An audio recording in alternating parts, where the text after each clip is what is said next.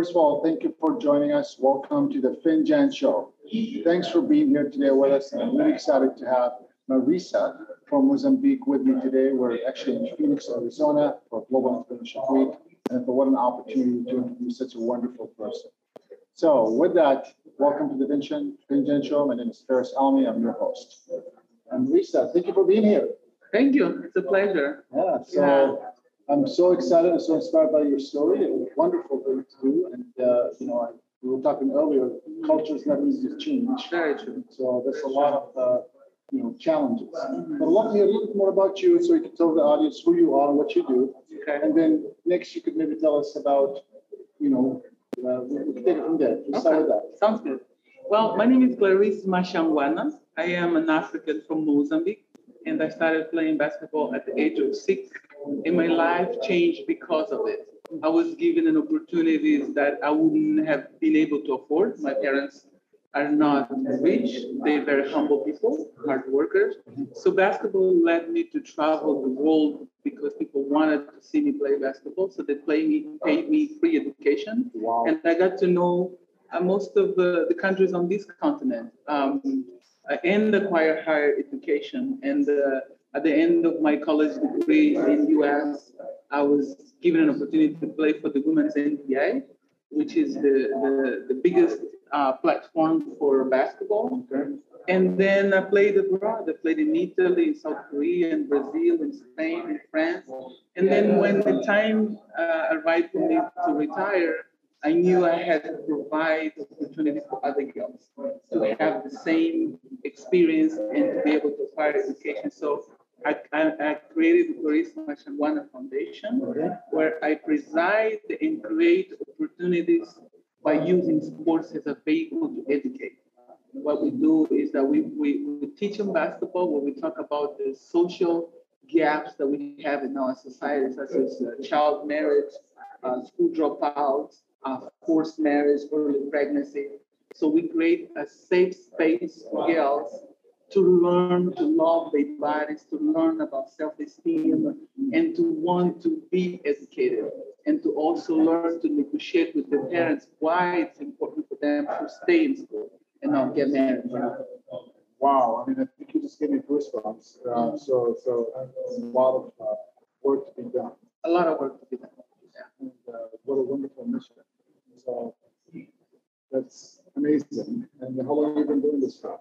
I've been doing it for 7 years. My foundation has 7 years. Yeah. I'm currently using COVID to acquire more education because I think that is fundamental. Yeah. The world is constantly changing, and we need to adapt those changes. So I came to US, specifically Phoenix, to get a master's degree on global management of nonprofit organizations. And also because it's a great opportunity to build a relationship, build networks, because that's how you remain creative, you innovate, and stay current. It's easy to be in love with your own idea and not grow from it. No idea what you're talking about. That's something I always joke about. That you gotta bust the myth of what you think the world is, because the world, for your view, is limited, unfortunately, based on the view that you know. Yeah. So, which is, there are 7 billion people in the world, and I essentially that you have one view. Let's see what others have to say. Yeah. This is so I love the concept, because one of the things that first when you say retire, make us all look so old because you look so young. So retired, you're 65, definitely not that. So it's inspiring to hear that term coming from there. What I wanted to go back to, actually, to dig a little bit into it, is starting this foundation has challenges, especially when we're talking about these kinds of critical issues. Show us, we don't have time to do all of them. Sure. The 10 minutes, the idea is to bust these myths. And I love one of the things you mentioned about continuous education. I always believe entrepreneurs have always had education. They might have had a formal education.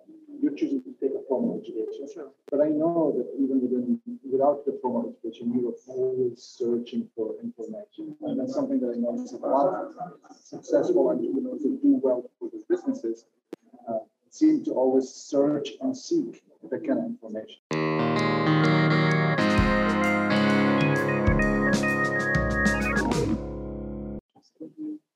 So with that, what would be one of the challenges you face? Whether it's information gathering or whether it's starting any of those, and just share with us one of the challenges. Yeah, we have two challenges. One is to create a service or product that is sustainable. One thing is you have a one good year and where your services are bought or your product is bought and everything's going good and you generate profit. But then in the long run, how do you maintain that? I think you have to create the right pillars in order to be sustainable. And by that, I think you have, in my case, you have to engage the people that you're serving.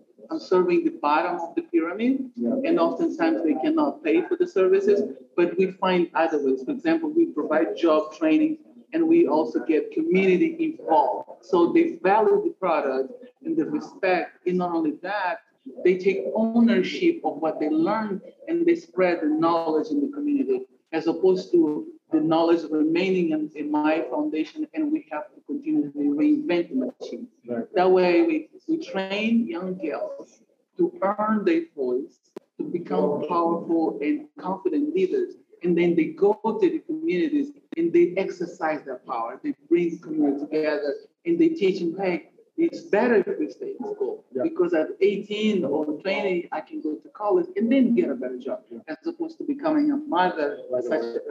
So it's a model that helps the program continue alone on its own, as opposed to depending on one organization. And I think that's how any business should have potential to scale. Yeah. Because otherwise, it dies. Yeah. Thank you for that. So that's one of the challenges. Can you tell me, one of your successes? I know there are lots of, I call them milestone successes, right? You might have succeeded at least securing the name, right, or securing the business. But give me just one of the successes you felt like you're on top of the world. One of them. It could be a story about one of the girls you work with. It doesn't matter. Yeah.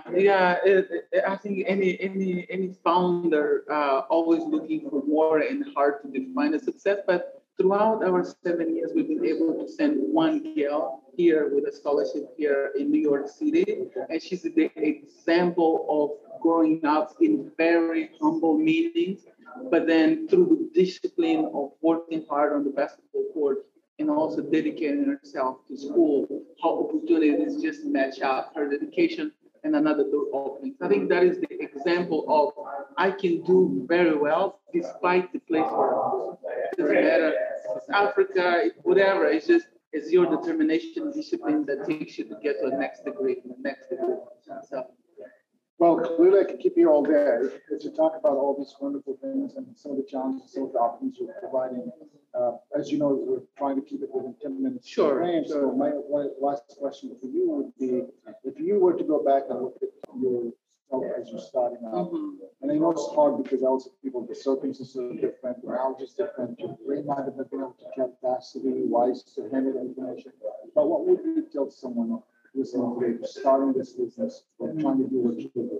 Yeah. Not necessarily what you're doing with the girls, but starting an enterprise, whether it's doing social good or doing social economic good. Yeah, I think that oftentimes when you start a business, you're trying to mainly focus and generate profits so that you keep the lights and the water running. Yeah. But at times you fail to understand that that process goes faster if you are building and securing good relationships. Okay. You treat people right, you write them not only when you need the money, you understand to show the report of what you've done. Yeah. So building a relationship, maintaining them healthy, I think is a very, very determining part of your business, because you are continuously meeting people and then learning from what they're doing to advance your work. So you must maintain good relationships.